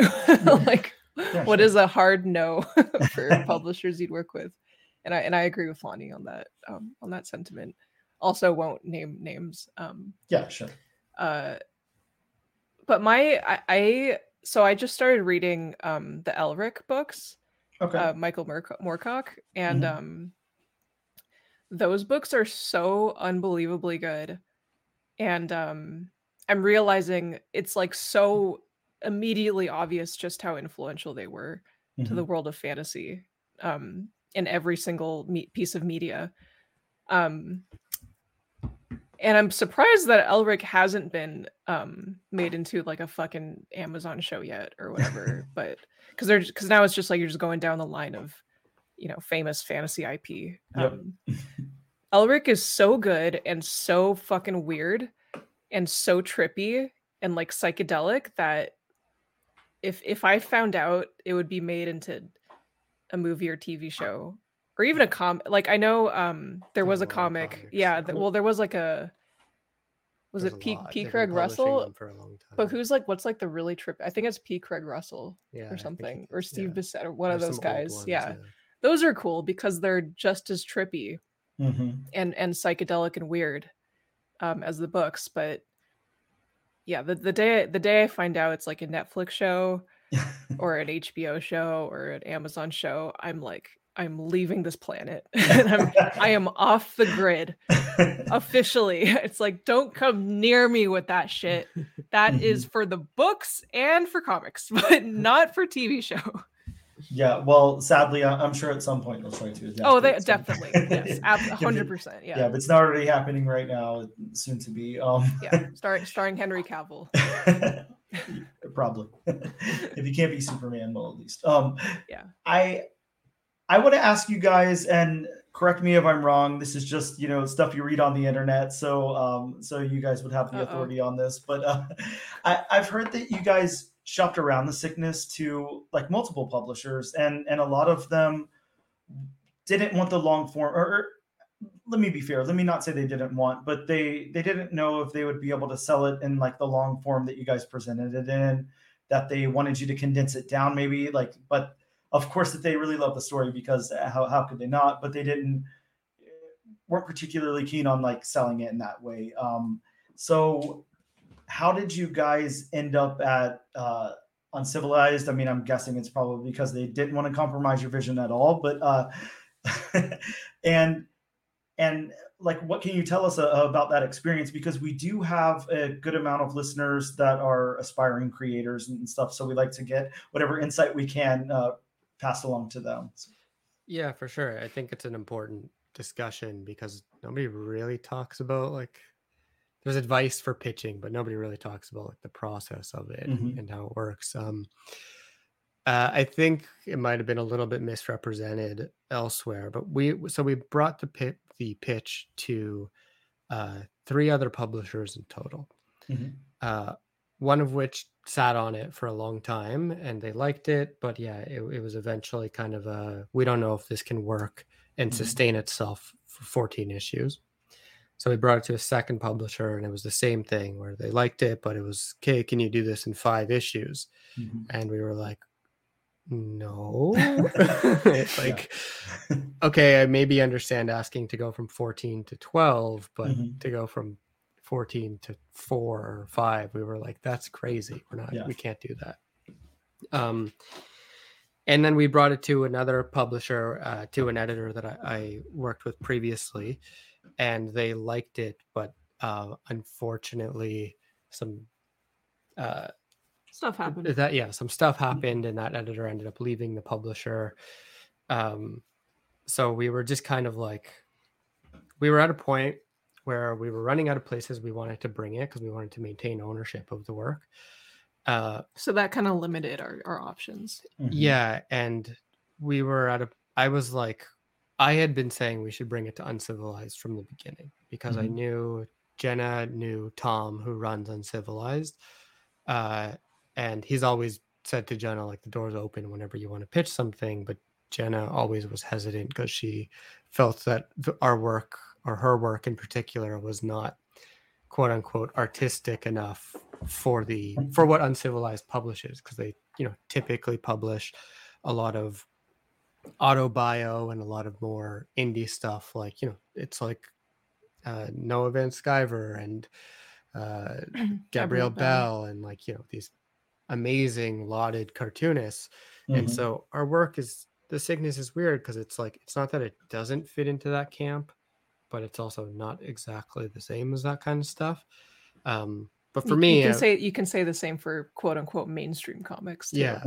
So I was just like, I would just kept pushing Jenna, and I was like, can we please just bring this to Tom? I'm an extremely stubborn person. Fair enough. And I spiral like Uzumaki. Eventually we brought it to Tom, and I think it was just a few days later he emailed us back and was like, yeah, this looks good. We had a call with him the next week, and he didn't even, like, the 14 issues was not a problem with him. He was like, yeah, we're looking for something longer format because Ginseng Roots was coming to an end. And he was like, we want something else to fill that kind of long format book in our catalog. So it was like good timing that it worked out. And Tom was always just kind of, yeah, do whatever you want. Like, I like the book. I trust you. Clearly the first issue is good. So I have no doubt you'll continue to hold up the quality.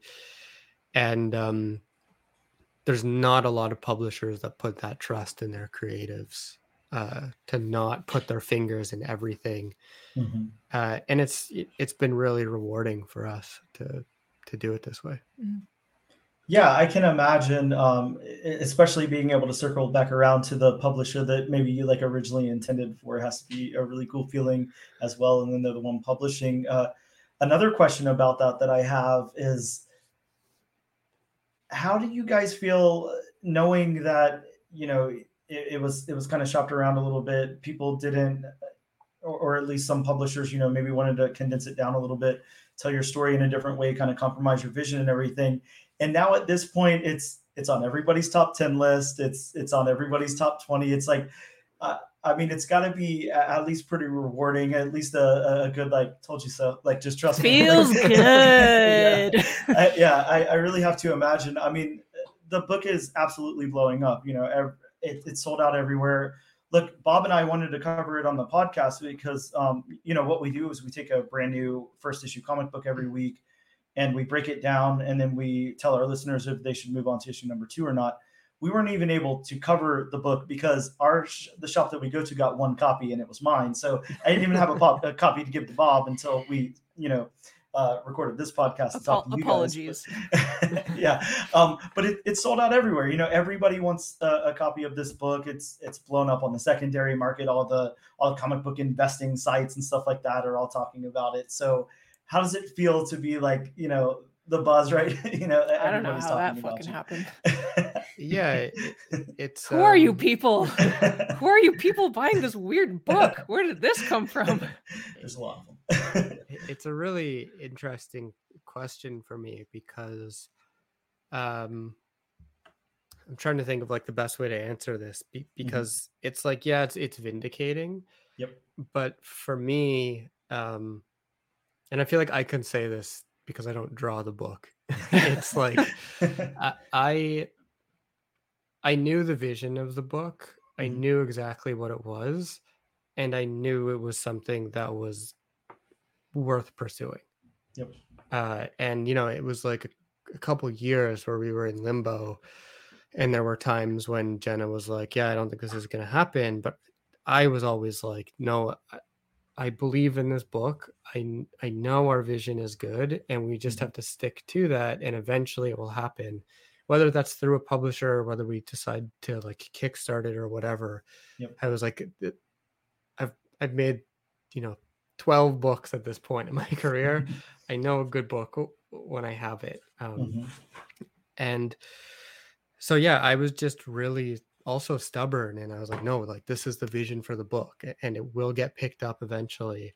And especially as we started sharing it with some of our friends for feedback, like other creators in the industry, the unanimous feedback we got from them was, yeah, this is good.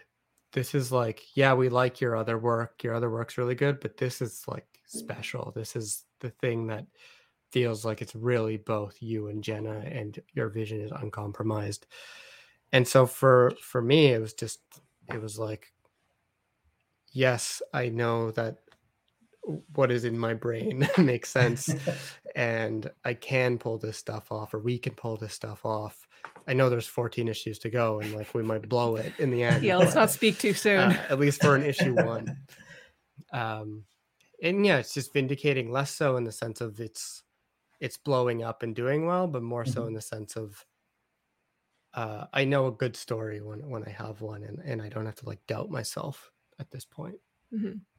Yeah, it was harder for me to it's still hard for me to kind of wrap my head around that. It's weird, like my perspective's kind of weird because the book is like a lot more precious to me, and I conceived it in 2016, and I kind of made it.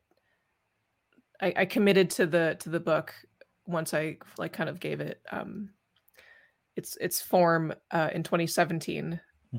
So I've been working on it for a long time, and I brought it to Lonnie. I pitched it to Lonnie once I started.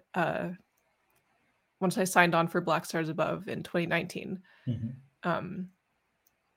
So it's been a long time coming. It's like it's been in my life for a good enough while at this point that it's kind of hard for me to transition it from being more than just this thing I have.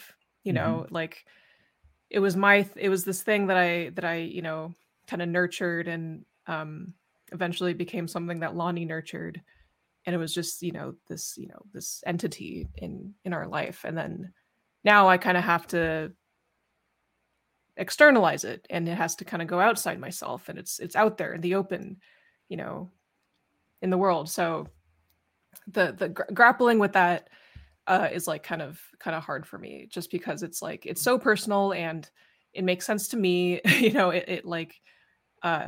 It has meaning and value to me, whether or not it has meaning and value to other people is something that like it's just kind of psychologically and spiritually it's kind of hard to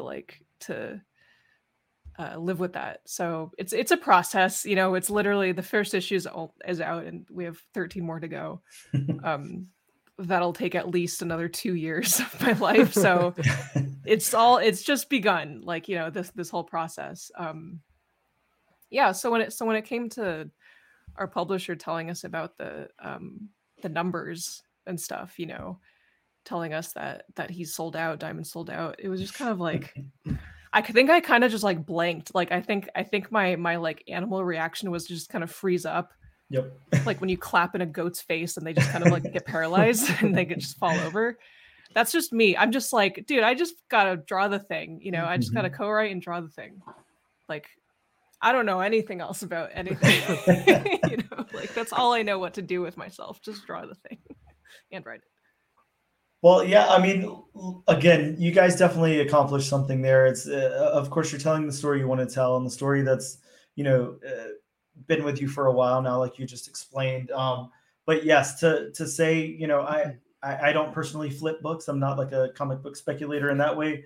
But, you know, being adjacent to a lot of them, I mean, this is everybody's, oh God, how did you get a copy of The Sickness? You know, it's just everybody wants a copy of this thing. That goes so over my head. Yeah. Where I'm just like, you're selling this for how much? Like, yeah, are exactly. you sure? Yeah. It's almost like don't open up eBay and look at the most recent sales. It's so weird. Book, so where the fuck does this come from? You're like, hold on, where's some of that cash for me? But yeah, yeah, right. Yeah, True. it's True. interesting. It's like a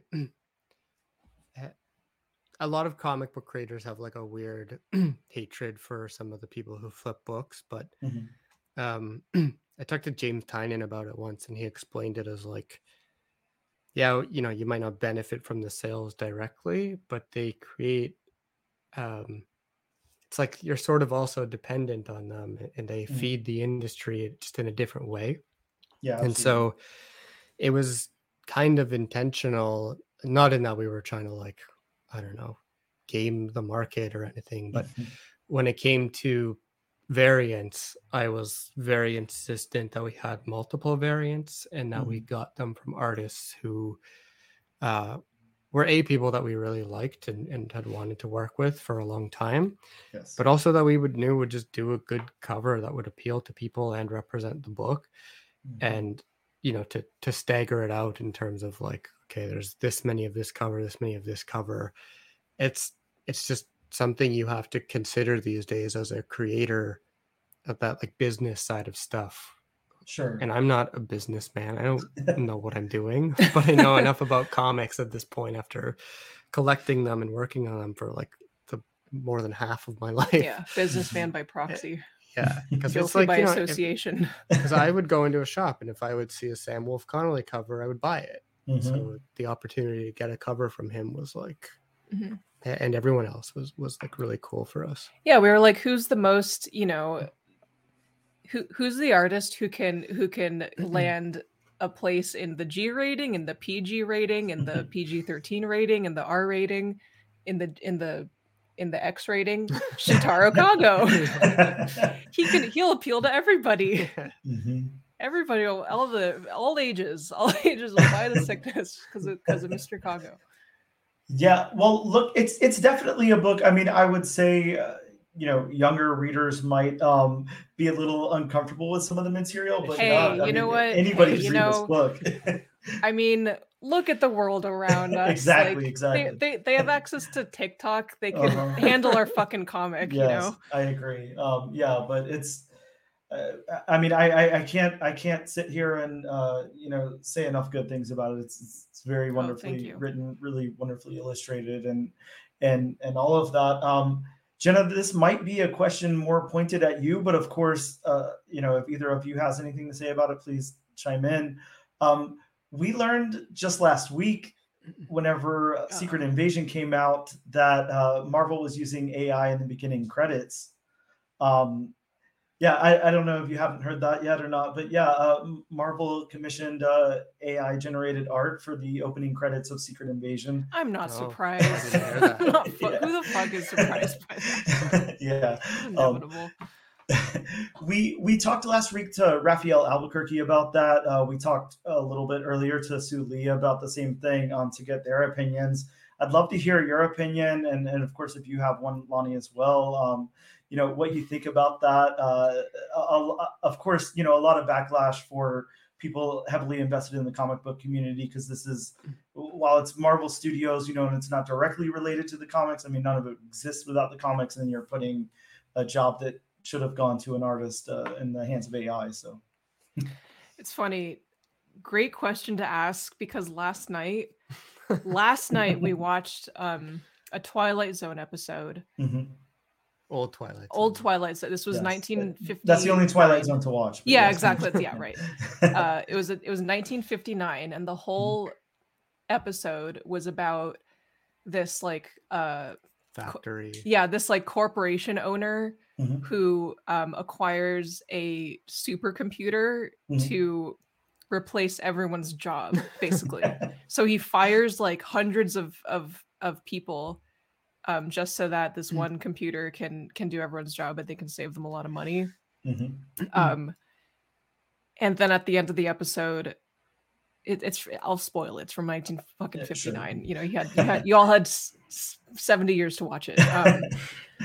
At the end of the episode, the guy is miserable because there still has to be someone manning the computers, and he's the only person to do that. And he becomes extremely lonely, and he basically loses his humanity, and he kind of has this breakdown of an epiphany that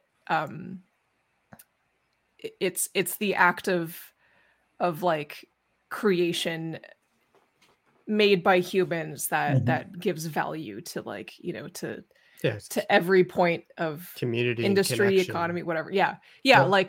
Not being lonely is a huge factor in a good workforce. And then he loses his job. And then yeah, exactly. Yeah. And the whole episode, people are trying to argue with this guy, being but what about man? What about man's creation? Look at these hands. These hands can do anything, blah, blah, blah. It's just oh my God. You just replaced the word computer with AI, with Midjourney, and it would be just as relevant today. That's always the sad thing about Twilight Zone episodes, is you like to think that all that stuff is these wild ideas, and they're left in the past and everything. And no, most of them still apply. So. Yep. All of them. Yep. Yep. Yeah. I think it's just been unfortunate the way that it's, because the technology itself is amazing. It's just unfortunate the way that it's been so constantly these companies insist on doing this stuff unethically, when all artists and writers are asking for is just don't be a jerk. Yeah. Just think of the people that this impacts, and make some rules around what's okay, what's not, and we're willing to work with you. But they don't seem very interested in engaging in a conversation. So that's, for me, kind of the end of it, at least as it stands now. And yeah, there's two things. There's the Miyazaki quote where he says using it as an insult to life itself.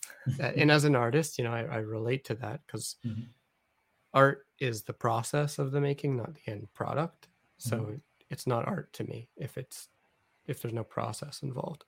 Yep. And then also yesterday I feel like every interview I've done, I've quoted Guillermo del Toro in some way. It's fine. It's fine. But yeah, he did an interview recently, because I have these conversations with people all the time at work and stuff. And there's always this mentality of, oh, don't be scared of AI. Me as a writer, I'm not scared. Yeah, we're not. That's not the problem. Yeah. And Del Toro yesterday said he's not afraid of artificial intelligence. He's afraid of natural stupidity. And that resonated with me. Yeah, right. I mean, my sentiments are no different from most people's fucking. I have nothing new to say about this. I have no take or anything. It's funny, like, you know, just like I know at some point there was like a really stupid fucking thing where someone did a Mid-Journey on Kim Jong-ji, like his style when he died. Like a day after he died. died. A day after he died, and it's like, look how like similar it looks, blah blah blah and stuff.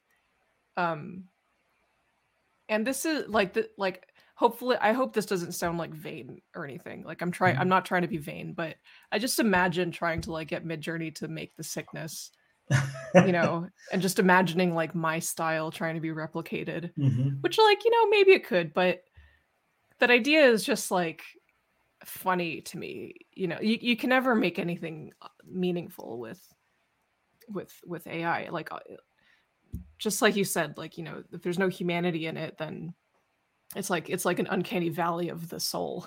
You know. And like, that's how they always end up coming out. That's been our conclusion almost every time we've asked the question. It's not, I don't feel like it's a vain statement to make. I completely agree with you. My favorite artists, you know, Bill Sienkiewicz or Mike Allred, or, you know, some of these people, Tyler Crook, like there's so much of them in that art. Nothing's going to replicate that. Nothing's going to replicate what you do at all. They can pick little bits and pieces and make some uncanny thing that doesn't match up and try to Frankenstein a Jenna piece, but it's not going to work. You know, it's not going to be used. So completely agree.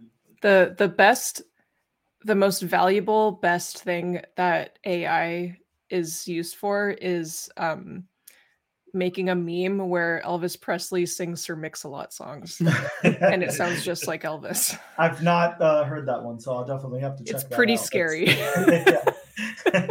Well, I know what I'm doing tonight, so that's awesome. I want to get into, we won't take up too much more of your time. I know we're almost at an hour here anyways, and I said we try to keep it short so we don't keep you guys all night. But of course, you guys seem very collaborative. Of course, working together here on Black Stars Above, as well. Lonnie, you've done a lot of work with Zach Thompson. We'd love to know, you know, how that process works. Collaborating with, of course, most comics are collaborations most of the time. At the very least, an artist and a writer working together at its bare bones, but usually a lot more than that. You have editors, a lot of times color, all of that stuff. So whenever you've worked on a piece, say with Zach Thompson or something, how does that collaborative process take place? It seems like you guys obviously really enjoy it because you guys have done it quite a few times, but yeah, I'd like to hear a little bit about that. Yeah, for sure. Zach didn't put a ring on it, so that's why they don't. Yeah, Zach and I, we loved working together. Zach, part of the reason we're not is because he moved to the other side of the country, and it's just been harder. But we did have a book we were working on together at Aftershock that is now unfortunately kind of lost in the bankruptcy stuff, but hopefully we'll be able to revive it. It's kind of related to some of the AI stuff we were talking about, just in that for me, art is a means of connection, and it's a means of creating community. And for me, my most successful and enjoyable collaborations are those with Jenna and with Zach. And it's because they were fully collaborative. When Zach lived here in Vancouver, I would go to his house or he would come to my house 5 days a week. We'd sit down beside each other in the same Google Doc, and we would just, you know, work on the script together, talk it out, eat pizza, fart, you know, do things, and, you know, write comics. And it was really fulfilling, especially because we were on the same page so much with the stuff we were trying to tell and our inspirations. And Jenna and I, you know, we have the benefit of living together, but it's very much the same type of collaboration where we sit down together, same document, we're working on the script together, we're working on layouts together. Jenna's like, hey, I'm drawing this page, can you look at it for a second? And it's, you know, it's just always having that communication open.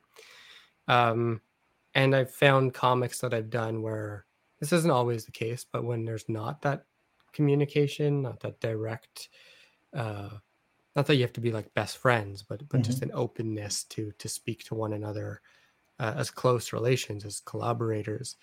It just never feels as good. And I think you can, as a reader, you can tell that in the product when the two sides aren't fully matching together. So obviously I'm in a pretty ideal situation now. And even still, when Zach and I work together, it's like we don't work together separately. We get on a Zoom call, we write as we're both on Zoom. And that's it. Very cool. Yeah, I don't have much more to say. Like I've tried to collaborate other ways and like passing scripts back and forth, or someone writes half the issue and other person writes the other half of the issue, and I just don't really enjoy it as much. Often ends up feeling like someone's putting in more work than the other person, or you read the other person's work and you're like, wait a second, I thought we agreed on something else.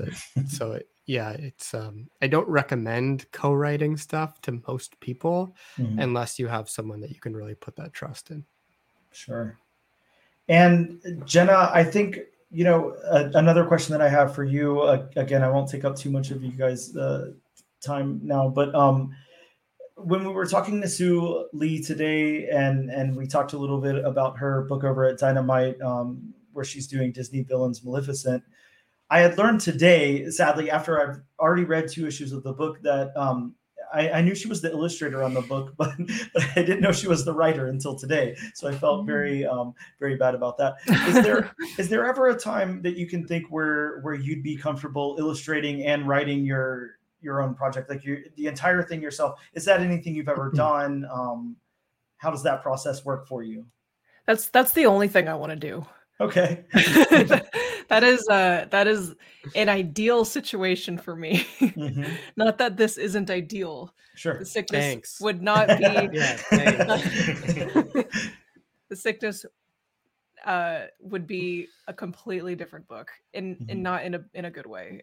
If Lonnie wasn't on board. But I've had a couple other projects that I want to do eventually, where I would write and draw. I have some of those things I've also worked on for a long time, since school, even longer than school. I have it all locked and loaded. It's just, I just need to wait for the opportune time and the opportunity to do so. I really think I'm fine with doing a couple, side things with other writers, not including Lonnie. Lonnie is the only writer that I would be willing to work with long term. I think the way that we jive in terms of storytelling and in terms of what we want to achieve is just incomparable to any other. I can't imagine doing that with any other person just as easily, so I tricked her into played the long con. There's that lawyer in him that caught me, and then since I didn't have anything in my skill set except art, I fell for it. You did good, Lonnie. Yeah, great.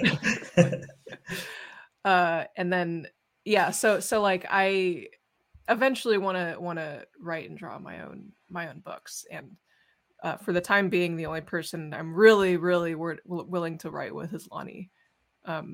Happy to do short collaborations in the future and stuff like that, but in terms of my life missions and the things I really want to achieve and fulfill for myself, is all that stuff. So yeah. Very cool. Well, look, this has been absolutely great. I really appreciate you guys carving out the time to talk to us today. It's been awesome to get to talk to the 2 creators of The Sickness here.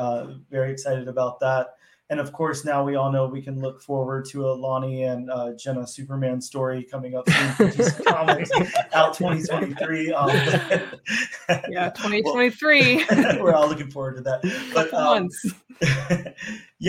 please let our listeners know where they can find you guys. I'll also, of course, be putting links to all of that in the show notes. But but please let them know where they can find you guys. Anything else you want to say to them, please? Boy, it's always like a real chore to have to spell out my like stupid social media handles. So on Twitter, my handle is Kale_Satan. I love that. Satan as in Satan. And then Instagram, my handle is jangling_Jack. I'm sorry. I made those handles 10 years ago when I didn't think my career would go anywhere. So I just chose the things I liked and I haven't changed them since. Hey, understood. Be happy that your podcast doesn't have like 8 words in the titles. Yeah, you can find me on Instagram and on Twitter just at Lonnie Nadler. Yeah, because Lonnie's a smart person and he changed his handles to be more, He's even got a .com, so just there's that too. But where can people? Of course, like I said before, you can't go out to most of your local comic book shops and pick up a copy of The Sickness #1, but you can request them on your pull list for issues #2 and 3 and all of that. Hopefully, if the final order cutoff hasn't already passed, but. Yeah, where else can they? I'm sorry. When can we be looking forward to issue #2? Yeah. Well, issue 1 is going to be resolicited. So there's going to be a reprint of yes. #1. There will be a reprint. Yeah. Very cool. There will be. So none of the covers will be reprinted. It'll be a different cover. Amazing. More covers have to collect next. Yeah. Flip those book guys. So yeah, new printing of #1 will come out, and that should be available to order through. I think it's already available through Lunar, but Diamond will have it soon. Very cool. And issue 2 will be out in September, which is a long wait. Wasn't our intention. Yeah, it was a solicitation mistake. Yeah, but then issue 3 will be out in October. So there's no month wait between issue 2 and 3. I love it because you're going to create even more buzz now because everyone's read issue 1 and they're like, damn it, I have to read issue 2, and they have to wait till September. Yeah. And or it's going to sell out instantly. Or that's going to be the flip side where people are like, I'm not waiting 3 months. What? Wait, what's this? What are you talking about? Issue what of what? Move on to the next thing. No, I'm foreseeing very good things about the future of this book. Again, Lonnie, Jenna, thank you guys so much for talking to us today. It's been an absolute pleasure. You guys are welcome to come back anytime you want to talk about comics or any of your projects. But thank you guys so much. Thank you so much for having us. This was really cool. Yeah, thanks, Dan and Bob. This was sincerely like a really good and fun interview to do. Yeah. So happy to come back anytime. Yeah, anytime. Awesome. Well, thank you guys so much, and I hope you guys have a wonderful night, and we'll see you later. Thank you. Take care. Thank you so much. Bye. Thanks.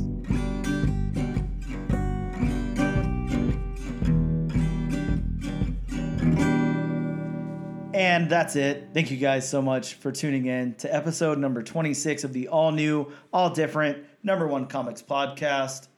You can find us on social media on Instagram at ANAD_1 Comics Podcast. You can check us out on Twitter if it still exists at ANADNO Comic Pod. On TikTok at ANAD1 Comics Pod.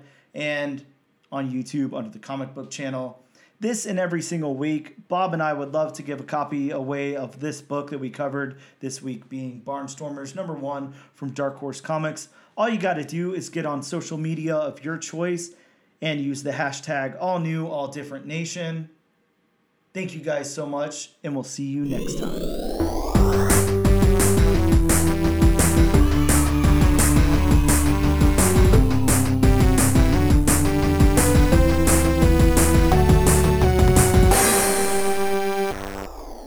Work. The dialogue worked. The world building worked. Everything worked, but it did work. The dialogue worked. The world building worked. Everything worked, but it did work. The dialogue worked. The world building worked. Everything worked, but it did work.